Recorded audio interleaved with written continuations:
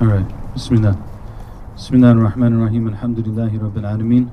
Sallallahu wa sallam ala Sayyidina Muhammad wa ala alihi wa sahbihi wa sallam. اللهم صل على سيدنا محمد صلاة تنجينا بها من جميع الأهوال والآفات وتقضي لنا بها جميع الحاجات وتطهرنا بها من جميع السيئات وترفعنا بها عندك على الدرجات وتبلغنا بها أقصى الغايات من جميع الخيرات في الحياة وبعد الممات. اللهم صل وسلم وزد وبارك على سيدنا محمد وعلى آله عدد كمال الله وكما يليق بكماله. First of all, before we begin, I'd like to welcome Sheikh Chad Earl, inshallah. Over here, you can raise your hand. We actually should have a chair for you up here, but Sheikh Chad is here with his family, Maryam and their children, mashallah, and we're honored to have them. Sheikh Chad is an Azhari. May Allah subhanahu wa ta'ala help him and me to be actual Azharis, inshallah.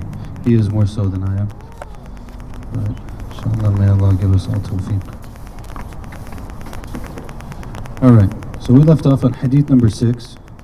We transitioned to this book called The Prophet as a Teacher. I'll call it The Prophet as a Teacher. The English translation says Muhammad the Perfect Teacher, sallallahu alayhi wasallam. In Arabic it's called Rasul al-Muallim, the Prophet as a Teacher, or the Prophet the Teacher. You could translate it, I guess, different ways, but probably more accurately, the Prophet the Teacher. By Sheikh Abdul Fattah Abu Ghadda, rahimahullah ta'ala, wa nafa'allahu wa iyyahu bi ulumi fi ad-darain, ameen. So we're on hadith number 6. Bukhari and Muslim narrate on the authority of Malik ibn Huwayt radiallahu ta'ala anhu. We went to Rasulullah sallallahu alayhi wa sallam when we were young men of about the same age. We remained in his company for 20 days. Rasulullah sallallahu alayhi wa sallam was extremely merciful and compassionate. When he thought we were longing to go back to our families, he asked us about those whom we had left behind. And we informed him.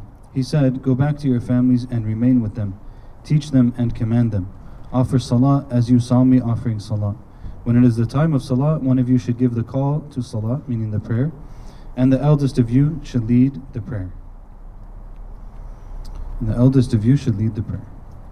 I'm going to read what Shaykh Abdul Fattah says. There's a lot in this hadith. SubhanAllah, it's a very beautiful hadith.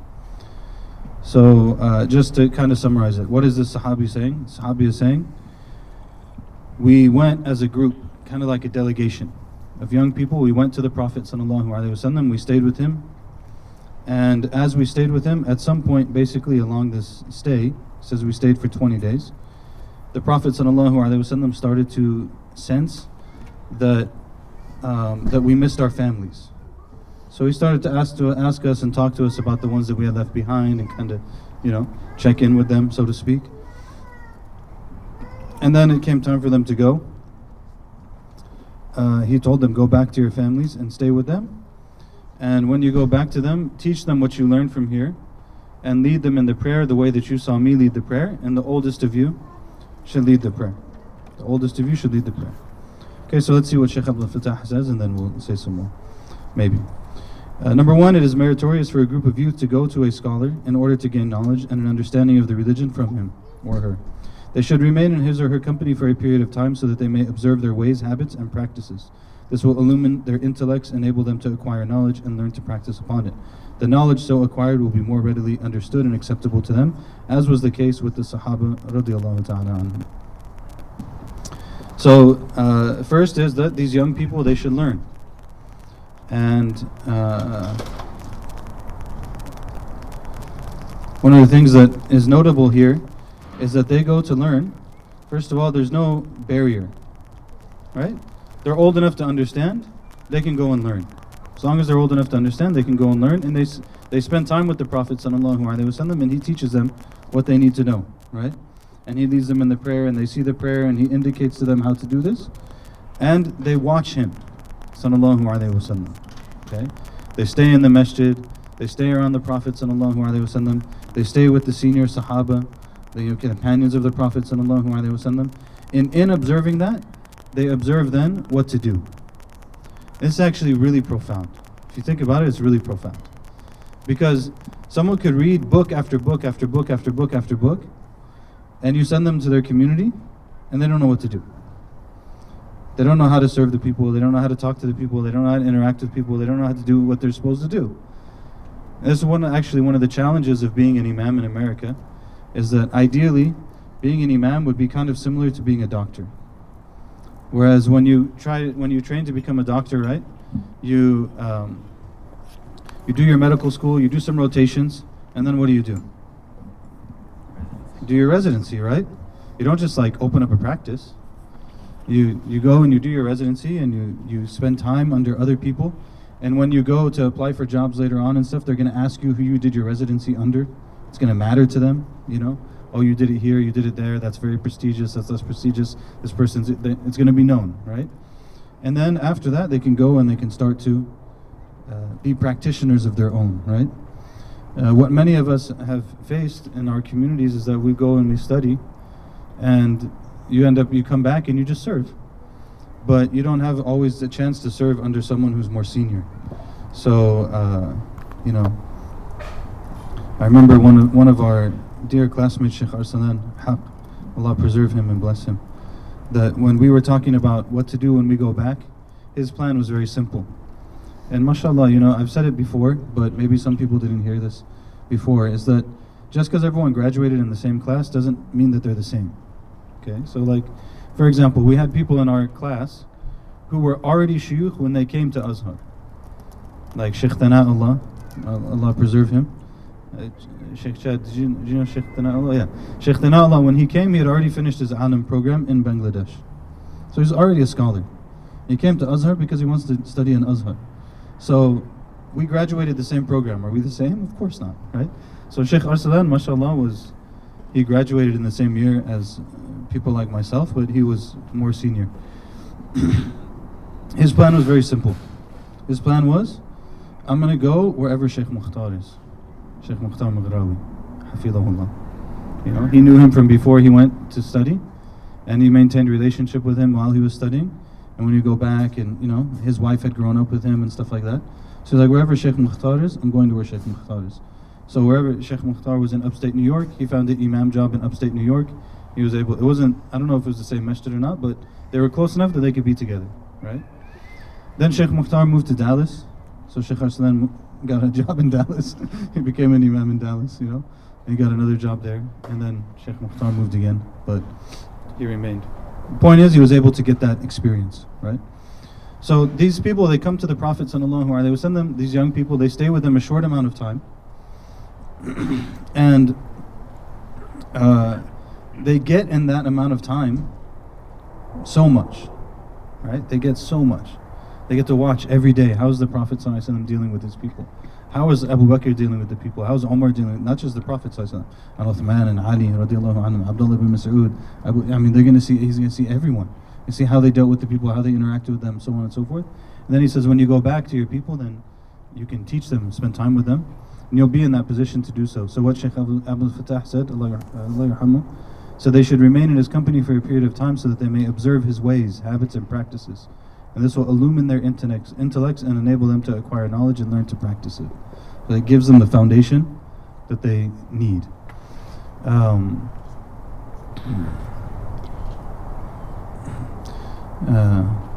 By the way, sometimes we call the middle section of the space like the family seating. You know, like if you come with your family, you want to sit with your family, it's okay, sit with your family. If you come with your family, you don't want to sit with your family for whatever reason. It could be any number of reasons. Don't sit with your family. It's okay. There's no judgment either way. I'm just saying it's open. You know. One of the things they always say when you're studying is that that knowledge is not taken from books. Knowledge is taken from the people of knowledge. So, an ilmu bit talaqqi. Talaqqi means you sit in front of someone who's attained it. You learn from them. You watch them. You observe them. You assume that they have done the same, right? And that gives the person something else. Hopefully, if they've done it for a good amount of time, hopefully it'll give them some level of wisdom and stuff like that that will make it so they don't ruin things. At least the most basic minimum we're hoping for is that they don't go and ruin things when they go back to communities and stuff like that. And this is, you know, there was an understanding of like hierarchy. So people spent a long time with their teachers. We said before, like Abu Hanifa spent 20 years with this sheikh. 2022, I think. And it's a long time, right? But there's a reason for it. He understood there's a reason for it. One of the students of Malik stayed with Malik for 20 years. He said, I learned the knowledge of the Muwatta in 1 year, and I learned from the adab of Malik, his manners and his character, for the 19 years. And I wish I had learned adab and character for the whole 20 years. Like, I wish that's what I took from him, you know? Of course, this is a expression to indicate the importance of it, you know? So may Allah help us. May Allah give us good company. Number 2, the hadith gives us insight into Rasulullah sallallahu alaihi wasallam's quality as a universal model and an example of the perfect human being. You just see it. You see, when you read the hadith, you feel like it's so beautiful. You imagine the Prophet sallallahu alaihi wasallam with these young guys who came from their town or whatever else it is. And he's sitting with them in the masjid and he's teaching them and spending time with them and stuff. It's just beautiful, mashallah. Number 3, it teaches us the importance of learning the injunctions of the Sharia from Rasulullah sallallahu alaihi wasallam.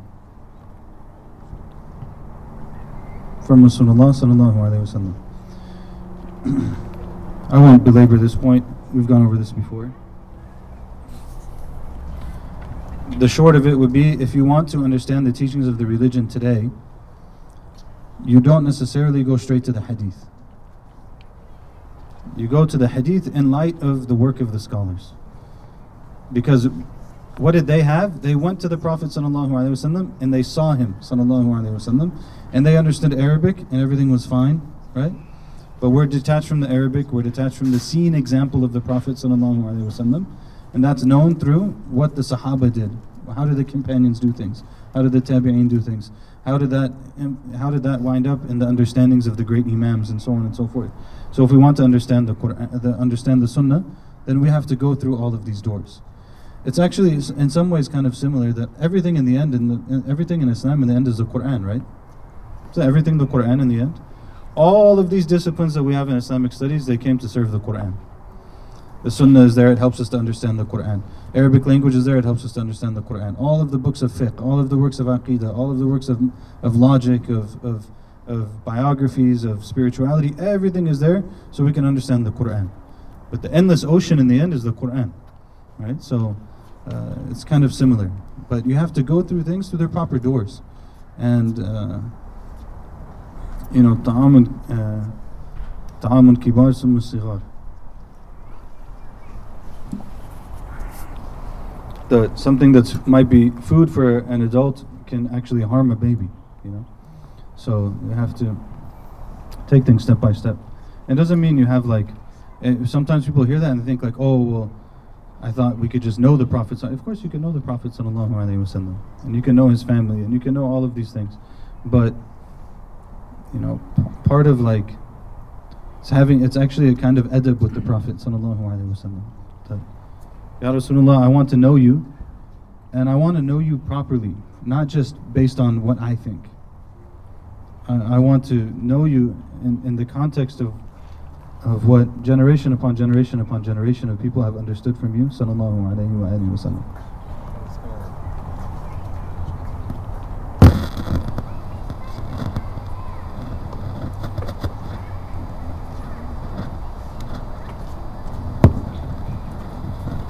Sheikh, you think you might share like a reflection at the end or anything? Just حاجة كده صغيرة في الأخير. Sheikh Honest is here too, yeah? I know. خلاص صار مجلس الشيوخ.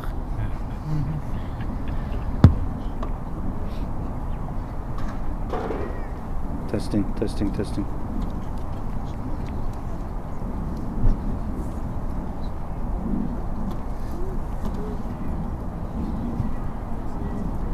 Nothing.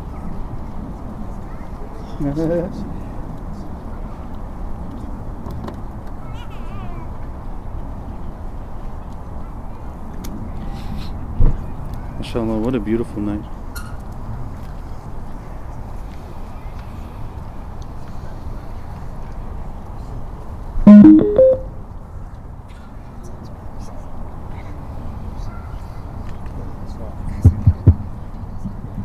Testing. There we go. Good? Alright, Bismillah. It's a beautiful night, isn't it? MashaAllah. Alhamdulillah. Shukr. Number 4, it is best for a student to search for the most knowledgeable and intelligent scholar of the time. It should be borne in mind that the parents of these youths were the Sahaba of Rasulullah sallallahu alaihi wasallam. These Sahaba met him, learned from him, and gained knowledge from him, yet the young man did not confine themselves to learning from their parents.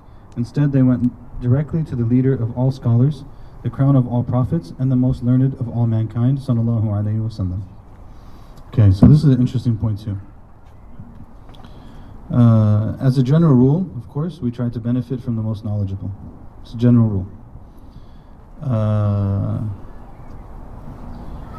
The caveat that I would put on this, especially for students, is that sometimes it's okay to learn from people who are not as senior in your beginning levels, so that you can actually get to a point where you can learn from people who are senior. Americans, oftentimes, especially when we go overseas and stuff, Americans are sometimes very entitled. We think like we deserve to study with the top scholars immediately. It's like you can't even speak Arabic yet, and you think you have a right to sit with the top scholars, you know? So, as a general rule, that's what we do though. Like if I'm going to read something, sometimes people are like, oh, did you watch this or that on YouTube, or like listen to this thing on such and such? And I'm like, no. You know? And it's not out of disrespect to the person who they're talking about. It's just, you know, like if I'm going to listen to something, I'm going to listen to the most senior people.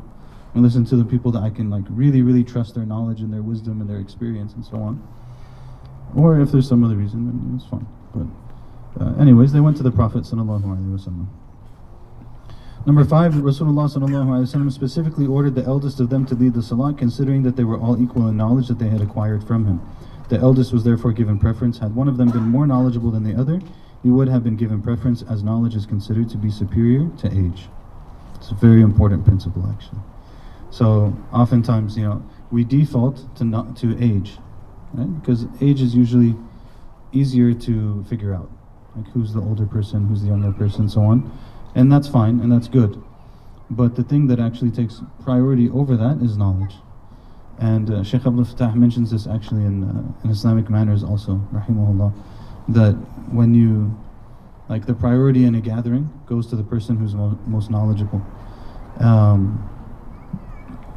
So for example, even if you're like greeting a group of people, you don't actually start with the right. You start with the most knowledgeable person, and then you go. Right? You start at the right and then you go right. But actually you start at the knowledgeable person, then you go from there, in that order. Why would you do this? Why does this matter? Right? It's important that we think about that. You know, like why does this matter? Then after that, why does it matter to give precedence to the older person? Okay. One of the reasons for that is because knowledge is the ultimate arbiter, right? Like the prophets, they came to give us knowledge actually of how to live our lives and how to worship Allah and how to deal with people. And the example of the Prophet sallallahu alaihi wasallam gives us it's a wealth of experience, right? And hopefully that knowledge will lead to wisdom, if it's proper. That's why Allah subhanahu wa ta'ala, when He refers to the Prophet sallallahu alaihi wasallam in the Quran, He says, وَيُعَلِّمُهُمُ الْكِتَابَ وَالْحِكْمَةِ, that the Prophet sallallahu alaihi wasallam will teach them the book, and he will teach them wisdom. They say the wisdom actually is the way of the Prophet sallallahu alaihi wasallam. But maybe like people are equal in knowledge, then what makes one have priority over the other is their age. Because the hope is that if both of them have knowledge, then the one who has more experience, there's a little bit like the marination on that knowledge, it went a little bit further, you know? So they have a little bit deeper insight. Because things like the black and white question's the easy part. The hard part is when it's not black and white, what are you going to do? And it's very rarely black and white, to be honest, you know? Black and white would be like, when does, do you have to pray Maghrib in its time? Yes, you have to pray Maghrib in its time. But then someone comes to you and they're like, but I'm traveling and this is happening, or I'm sick, I'm in the hospital, and do I have to pray Maghrib exactly? Now it's getting a little bit different. Is it as black and white? Maybe it's not as black and white. So now this is where the knowledge and the experience and stuff like that becomes important. That's why one of the things that, like sometimes in theoretical knowledge, people who are very, very good researchers, they're excellent, right? But I personally prefer when I see someone who's like really strong in their knowledge, but they have a little bit at least experience as a practitioner. Because things change. Like the positions that you hold, I've even some shuyukh, I've taken some of their classes and stuff. I got happy when I started to see him on TV. Not because he was on TV now, and it made me happy because I'm like, oh, now he has to deal with real stuff. You know, like now he's really in the midst of it. You're going to get all these calls and these issues and so on and so forth that you didn't hear before. It's going to affect the way that you interpret it, how you deal with the situation, and so on and so forth. So, you know, in the age does that, and experience does that, and wisdom does that. You know, subhanAllah, like, yeah, it does that. It's hard to believe that I was an imam in ICOI. Oh, it's coming close to 11 years ago now. It's 10 and a half years ago that I started at ICOI. And if some people maybe remember that, you're like, subhanAllah, I can't believe that much. For me, I'm like, wow, I can't believe 10 years has passed. It's crazy. But 10 years is a big difference. Like, you know, may Allah protect all of us and help all of us. But I know for sure, like, there's so many things I look at them very differently today than I did 10 years ago. You know, and that's part of how we grow. And you know, may Allah help us to be protected from major mistakes in the course of our growth. Inshallah, ameen. So he gives the older one priority because they're all the same in their knowledge. They all came to the Prophet ﷺ, they all stayed with him, so the older one will lead the salah. The order in society is important, you know, contrary to maybe some of the trajectories of thought that are popular at certain times. Order is important. To know, like, okay, this person's in charge, this is how things get done, this is how it's going to be, this is where responsibility lies. You know, so he teaches them that, sallallahu alayhi wa sallam. Hadith number 7. Tirmidhi narrates in his Shama'il on the authority of Aisha radiallahu anha.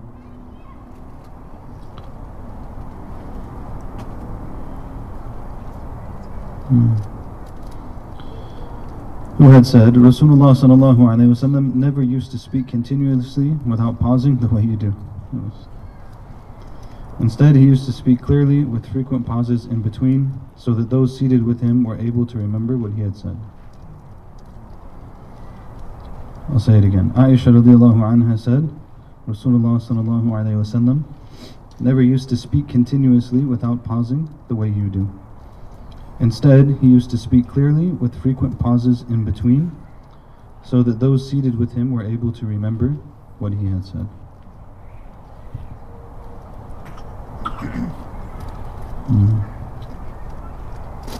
He doesn't say much on that one, it's pretty clear. Speaking continuously without pausing in between is liable to cause confusion amongst listeners because they may not understand and remember the words.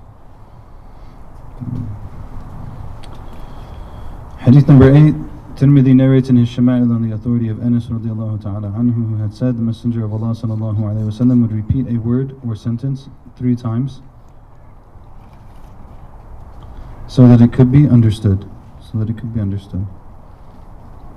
a good translation, actually. They said a word and then in brackets or sentence, because al-kalima in Arabic isn't necessarily just a word. It can also be a sentence, right? So, like, what is kalimat al-tawheed? The kalima. What is the kalima? Someone says the kalima. What's the kalima? La ilaha illallah, right? It's not one word. So they translate it as a word or sentence 3 times so that it could be understood. He would repeat, sallallahu alayhi wa sallam. In other words, the message should be clearly understood and firmly embedded in the mind of the listener. This principle illustrates Rasulullah sallallahu alayhi wa sallam's perfect guidance and compassion to his followers in general and to his students in particular. This noble hadith shows that it behooves a teacher to proceed slowly and cautiously in his lesson. He should explain any matter energetically and should also repeat himself when necessary in order to be clearly understood. Is that clear? All right. Put my coffee on the wrong side.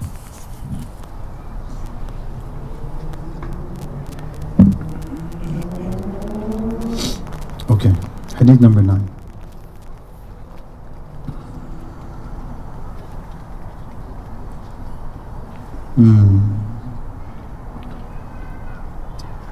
So hadith number 9 and hadith number 10 are 2 of the longer hadiths in Imam al-Tirmidhi's Shama'il.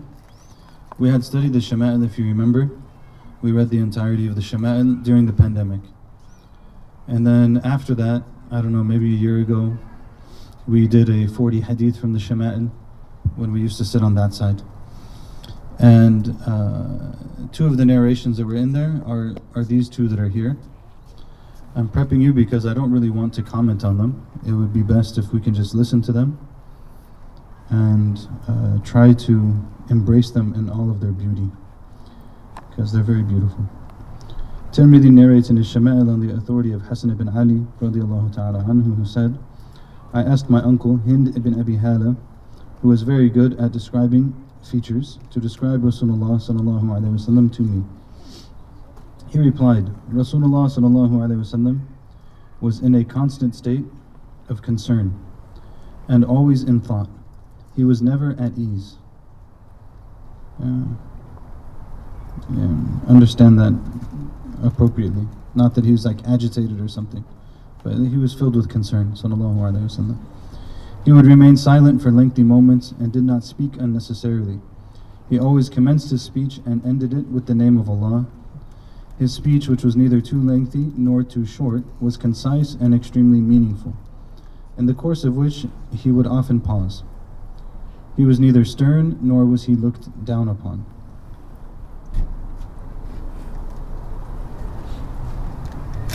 I have to check this translation.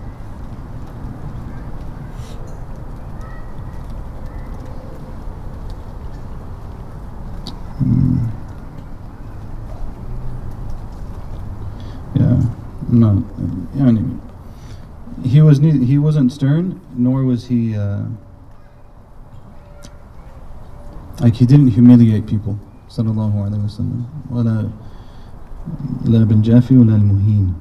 He wasn't laysa bin Jafi wala al-Muhin. He didn't humiliate people. He didn't like ridicule them, sallallahu alaihi wasallam. He greatly appreciated the bounty of Allah subhanahu wa ta'ala, irrespective of how minute it might be. He did not find fault with any bounty.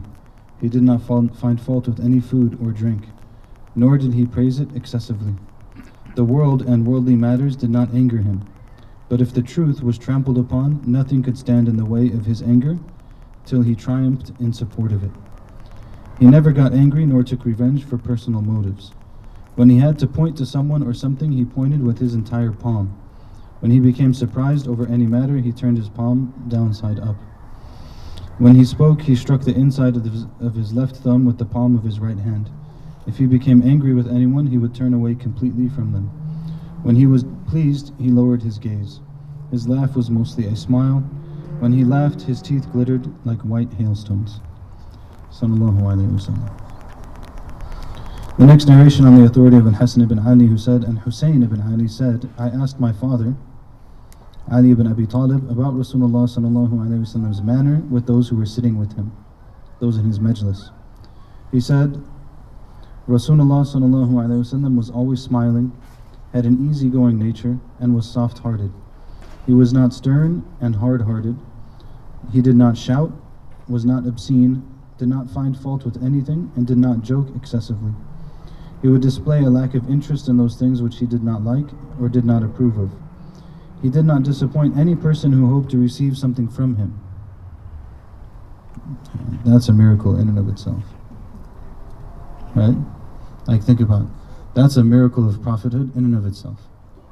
How impossible it is.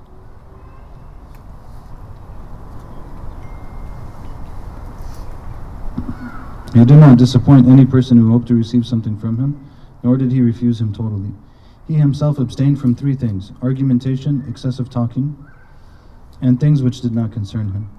He saved the people from three things: he did not criticize anyone, he did not insult anyone, and he did not search for the faults of anyone. He only spoke that for which there was hope of reward. When he spoke, all those who were present lowered their heads. It was as if birds were sitting on them. They only spoke when he had stopped speaking. They did not speak all at once in his presence. When anyone from among them spoke, they remained silent until the person completed whatever he had to say. The one who spoke first would continue speaking until he had finished. He would join them in their laughter and their expression of surprise. He would tolerate the rudeness and incessant questioning of a stranger, to such an extent that his Sahaba would hope that a stranger would come and converse with him. He used to say to them, when you see a person in need, you should help and guide him. He never accepted any praise if it went beyond what it actually was. It might be better, but anyways. He did not interrupt the conversation of a person unless the latter went beyond the bounds or digressed from the truth. If anyone did this, Rasulullah sallallahu alaihi wasallam would either stop him or walk away.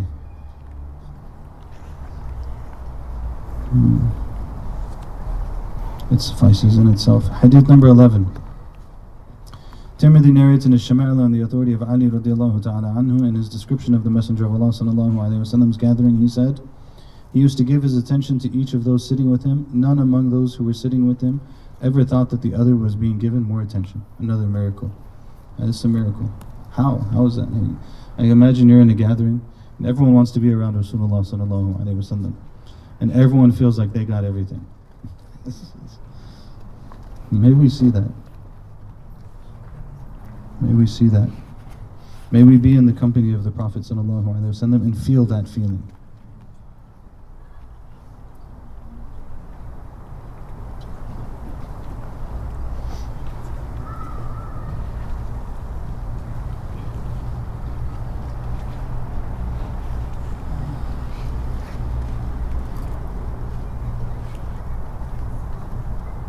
Can you imagine feeling that feeling?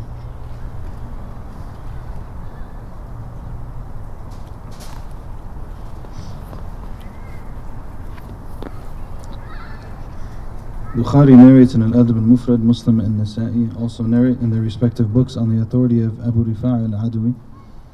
He said, I came to Rasulullah sallallahu alayhi wa sallam while he was delivering a lecture. وَهُوَ يَخْطُبُ. You can't necessarily assume that it was khutbatul Jum'ah, but at the same time, that's the common khutbah. So, Allahu A'lam. Maybe he'll say in the comments, we'll see. He says, I came to Rasulullah sallallahu alayhi wa sallam while he was delivering a lecture. I said, O Messenger of Allah, I am a stranger who has come to find out about my religion, as I do not know anything about it. Look at these people, right? They're so sincere, so earnest. Earnest is a good word in English. I think we've kind of moved away from it, but it's a really good word, earnest, right? They're so they want to know their religion. So he says, I came in the middle of his lecture. Prophet ﷺ is giving a lecture. Person comes, he says, Ya Rasulullah, a strange person came to you to learn about his religion because I don't know anything about it. Imagine the scenario, right? The Prophet ﷺ turned, he says, the Prophet ﷺ turned towards me, stopped his lecture, and then came to me. A chair was brought for him. I think it had legs made of steel. Rasulullah ﷺ sat on the chair and began teaching some of what Allah Ta'ala had taught him. He then returned to complete his lecture. Amazing, huh? Completely stopped. Sat with this person. Okay, this is what you need to know. It doesn't necessarily have to be a super long explanation, right? But the person said, I don't know anything. You tell him Allah is one.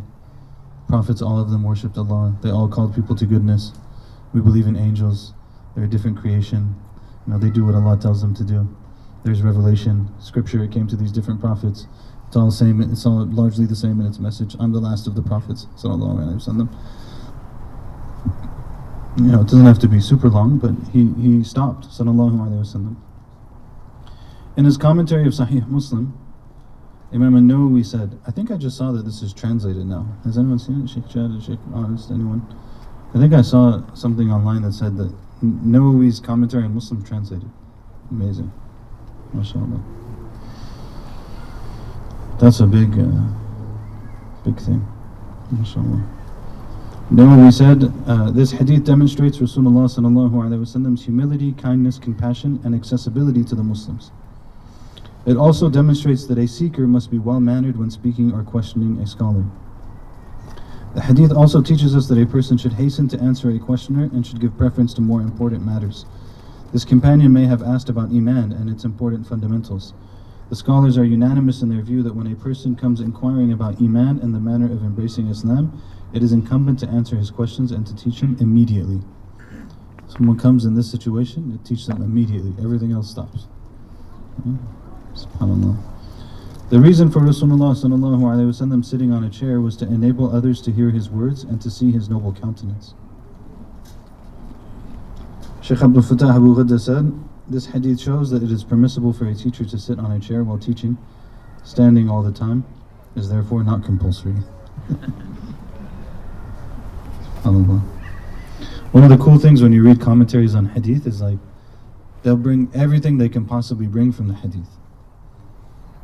And you're like, well, you didn't really need an evidence to say that, you know? But it's more like, this is part of how it's out of love. It's out of love for the hadith. It's out of love for the Prophet sallallahu alaihi wasallam. I'm going to take everything I possibly can from this. Try to come up with as many lessons as possible. Hadith number 13. Sharik ibn Abi Namir, Abi Namir, said that he heard Anas ibn Malik radiallahu anhu saying, while we were sitting in the masjid, a man on a camel entered, seated his camel in the courtyard of the masjid and fastened it. He then addressed them, which of you is Muhammad? At the time, Rasulullah sallallahu alaihi wasallam was sitting among them, leaning against something. We said to the man, this is Muhammad, this person who is leaning. The man addressed Rasulullah sallallahu alaihi wasallam saying, O son of Abdul Muttalib. Rasulullah sallallahu alaihi wasallam said, I have heard you. Basically saying, like, I heard you, so say what you want, right? The man said, O Muhammad, I'm going to pose some questions to you. I will be very harsh with you in my questioning, so do not get angry at me. Rasulullah sallallahu alaihi wasallam said, ask whatever you desire. This hadith, actually, it's really remarkable. It's beautiful. If you wait till you get to the end, you see what happened. So I'm going to ask you these questions. Okay, fine. Ask what you want. He said, I ask you in the name of your sustainer and the sustainer of all who were before you. Did Allah send you as a messenger to all the people? Rasulullah sallallahu alaihi wasallam said, yes. He said, I ask you in the name of Allah, did Allah command you that we should offer 5 prayers in a day? Rasulullah sallallahu alaihi wasallam replied, yes. He said, I ask you in the name of Allah, did Allah command you that we should fast in this month of the year, meaning Ramadan? The Prophet sallallahu alaihi wasallam replied, yes. He said, I ask you in the name of Allah, did Allah command you to take this charity, the zakat, from our rich and distribute it among our poor? This wording, by the way, is one of the reasons they say that the zakat should be distributed in the place that it's taken, not sent to other places. The priority is to distribute it where it's taken, because you take it from the rich and you give it to the poor. If you take it from the rich here and you give it to the poor somewhere else. But usually they say you have an exception for extreme circumstances, which usually that's what we're doing, right? Like when you send money to someone who's in a famine or something like that, it's because it's really extreme circumstance, and that's the exception. But the general rule is that you pay it locally. Rasulullah sallallahu alaihi wasallam said, yes. The man said, I believe in what you have come with, and I will be your envoy to my people whom I left behind. My name is Dimam ibn Tha'laba, the confederate of Banu Sa'd ibn Bakr. So why did he do this? Because he's speaking on behalf of all of these people, right? He's the one who's sent by his people. Go to this man, talk to him, see what the situation is. And if it's what we think it is, you declare your belief and all of our belief. So he's speaking on behalf of everyone, right? So why is he saying, I'm going to ask you these questions, I'm going to be severe in the way I'm asking you questions, don't get mad, right? Because he needs to know exactly every single word. I need to know exactly what it is. Okay, this is what you've asked us to do. I believe in you, and I'm the messenger of my people. We all believe in you too. It's amazing, right? Shaykh Abdul Fattah says, consider the questioner's intelligence, how beautifully he entered and introduced the questions which he posed to Rasulullah sallallahu alaihi wasallam. He asked him to take an oath in the name of Allah for the answers to his questions. He had full confidence in the truthfulness of Rasulullah sallallahu alaihi wasallam. When he had completed his questions and received the answers, he announced his Islam and informed the Prophet sallallahu alaihi wasallam that he would be his envoy to his people who had sent him and who follow him. They had sent him to inquire about the authenticity of the messenger, who was inviting people to believe in what he had brought from Allah so that they could also believe in him. So they sent this man as a delegate solely because they had full confidence in the composure of his intellect, his farsightedness, and his true insight. How right they were and how excellent he was. This is why Abdullah ibn Abbas radiallahu anhuma said, we never heard of a delegate better than Dimam. Umar radiallahu anhu used to say, I never saw anyone better than Dimam ibn Tha'laba in posing questions and being so precise in this regard. May Allah be pleased with him. It's a beautiful story, right? One of the things that's important to do as you're trying to study is, and try to understand the religion and study the religion, is that a person has to layer their studies. Okay? So like, for example, say you're studying the Maliki school, right? You go to Sheikh Fuad's class, you study the Maliki school, and you hear purification and prayer on the Maliki school. Even if you get like an ijazah in that, you don't really turn around and teach it right away. Unless it's a really extreme situation, you don't do that. You go to someone else, you study it again. You go to some other books, you review them, you read them. You want each piece of information that you got because it's that serious. Like if I'm going to tell someone, this makes your wudu sound, or makes your wudu not sound. This makes your prayer valid, it makes your prayer not valid, so on and so forth. I don't want to have heard that once. I want that to be really, when he asked these things, in a sense, he heard it 3 or 4 times. He said, I'm going to ask you the question. He asked it in a particular, the question itself had emphasis. The answer had emphasis. You know, so it's as if he heard it like 4 or 5 times. But he can now take it to his pupil. It's absolutely clear, right? So this is one of the things that we want to do as we learn, because of course Islam is also vast. When you try to study Islam, you hear all these different things from all these different people and so on and so forth. So we want to try to layer the things that we learn and have like an understanding in our mind that, okay, this is something I'm pretty confident about. This is something that I still need some research about. This is something that I feel good about. This is something that I feel strong about, you know, so on and so forth. And don't just listen to everyone, you know. This situation that we have online right now is a fitna. It's really a fitna. You know, people come all the time, they're like, did you hear this from this and that? I saw this video, I saw that video. I'm like, what is this video, that video? Like, all these random things people just watch online. You know, I heard this thing about Islam, I heard that thing about Islam. So like, go get your religion from someone you can trust and live it. That's the mandate. The mandate is not like, listen to all these random people online. Some of it, so much of it is like just posturing and you know, may Allah protect us. May Allah protect us. Hadith number 14. What's our time? Maybe we'll stop on this one, inshallah, after this one. Hadith number 14. Muslim narrates on the authority of Abu Ayyub radiallahu ta'ala anhu, who said, a Bedouin approached Rasulullah sallallahu alayhi wa sallam while he was on a journey. He took hold of the nose ring or reins of Rasulullah sallallahu alayhi wa sallam's camel and said, O Rasulullah, or O Muhammad, inform me of that which will draw me closer to paradise and take me further away from hell. Look at these people. Like they're on a journey, and the Prophet sallallahu alayhi wa sallam is going with his animal. And the guy walks up, grabs the reins of the animal, says, Ya Rasulullah, tell me something that's going to bring me closer to paradise and make me further from hell. Oh, just like, give me something right here, I'm going to do it. Right? And this is also like, they didn't need huge quantities of knowledge because they just did it, right? And they had some sense, they had they can see each other, they're in good community, so just give me the things I can do and I'm going to do them, right? Rasulullah sallallahu alayhi wa sallam remained silent for a while and then looked at his Sahaba out of surprise at the person's intelligent question. You know, it's a good question. He then said, he has certainly been blessed or guided. And like, he mentioned comments on this person, like this question, the question this person has and the way that they asked and stuff, like Allah gave them tawfiq actually, to bring them to be able to ask this question in the way that they asked. And he said, the Prophet ﷺ addressed the person and said, what did you say? And the man repeated what he said before. Okay? Something to get me closer to paradise, get me away from hellfire. The Prophet ﷺ said, you should worship Allah and not ascribe any partners to Him. You should establish the prayer, give the zakat, maintain good family relations, and then he said at the end, Da'an naqa. He said at the end, let go of my camel. He said, establish the prayer, pay your zakat, maintain your good family relations, now let go of my camel. You know, still, there's a quwwah to the Prophet sallallahu alaihi wasallam. One of the amazing things about him sallallahu alaihi wasallam is he's so gentle and so soft and incredibly strong at the same time. Just say, answer the question, deal with the situation. He's like, no, let go of my camel, you know? And you know for sure he let go of the camel. It doesn't say in the narration, but you know. I think one of the important things to think about with this answer is that many of us in our relationship with Allah subhanahu wa ta'ala, we're looking for like some magic potion, you know? If I do this thing, if I get this thing, if I make this dua, there's always like some magic potion type thing, you know?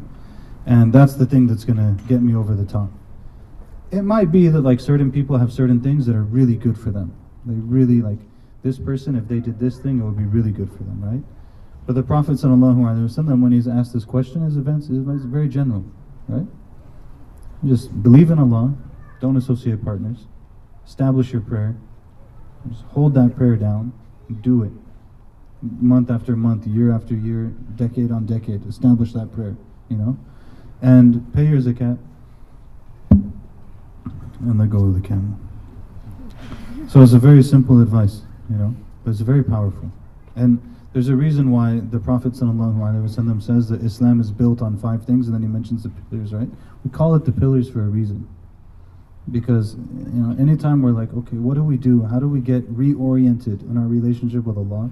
I'm feeling like I'm not on the right way. I'm feeling a little bit agitated. I feel like there's things I need to fix in my relationship with Allah subhanahu wa ta'ala. This is the main thing. Allah, no partners. Not other gods, not yourself. The biggest false god now is probably ourselves, right? Like, we just want whatever we want, whatever we think. I think it should be this way. I think it should be that way. I think, you know, if the only thing that matters is whatever we think, then what do we need a prophet for? You know, we just worship whatever I feel like. But He sallallahu alaihi wasallam gives us that guidance. Worship Allah, no partners. Part of what's indicated in that is follow the way of the Prophet sallallahu alaihi wasallam, and do the prayer. And, you know, mashallah, it's very simple but strong advice. هذا وصلى الله وسلم على سيدنا محمد وعلى آله وصحبه وسلم.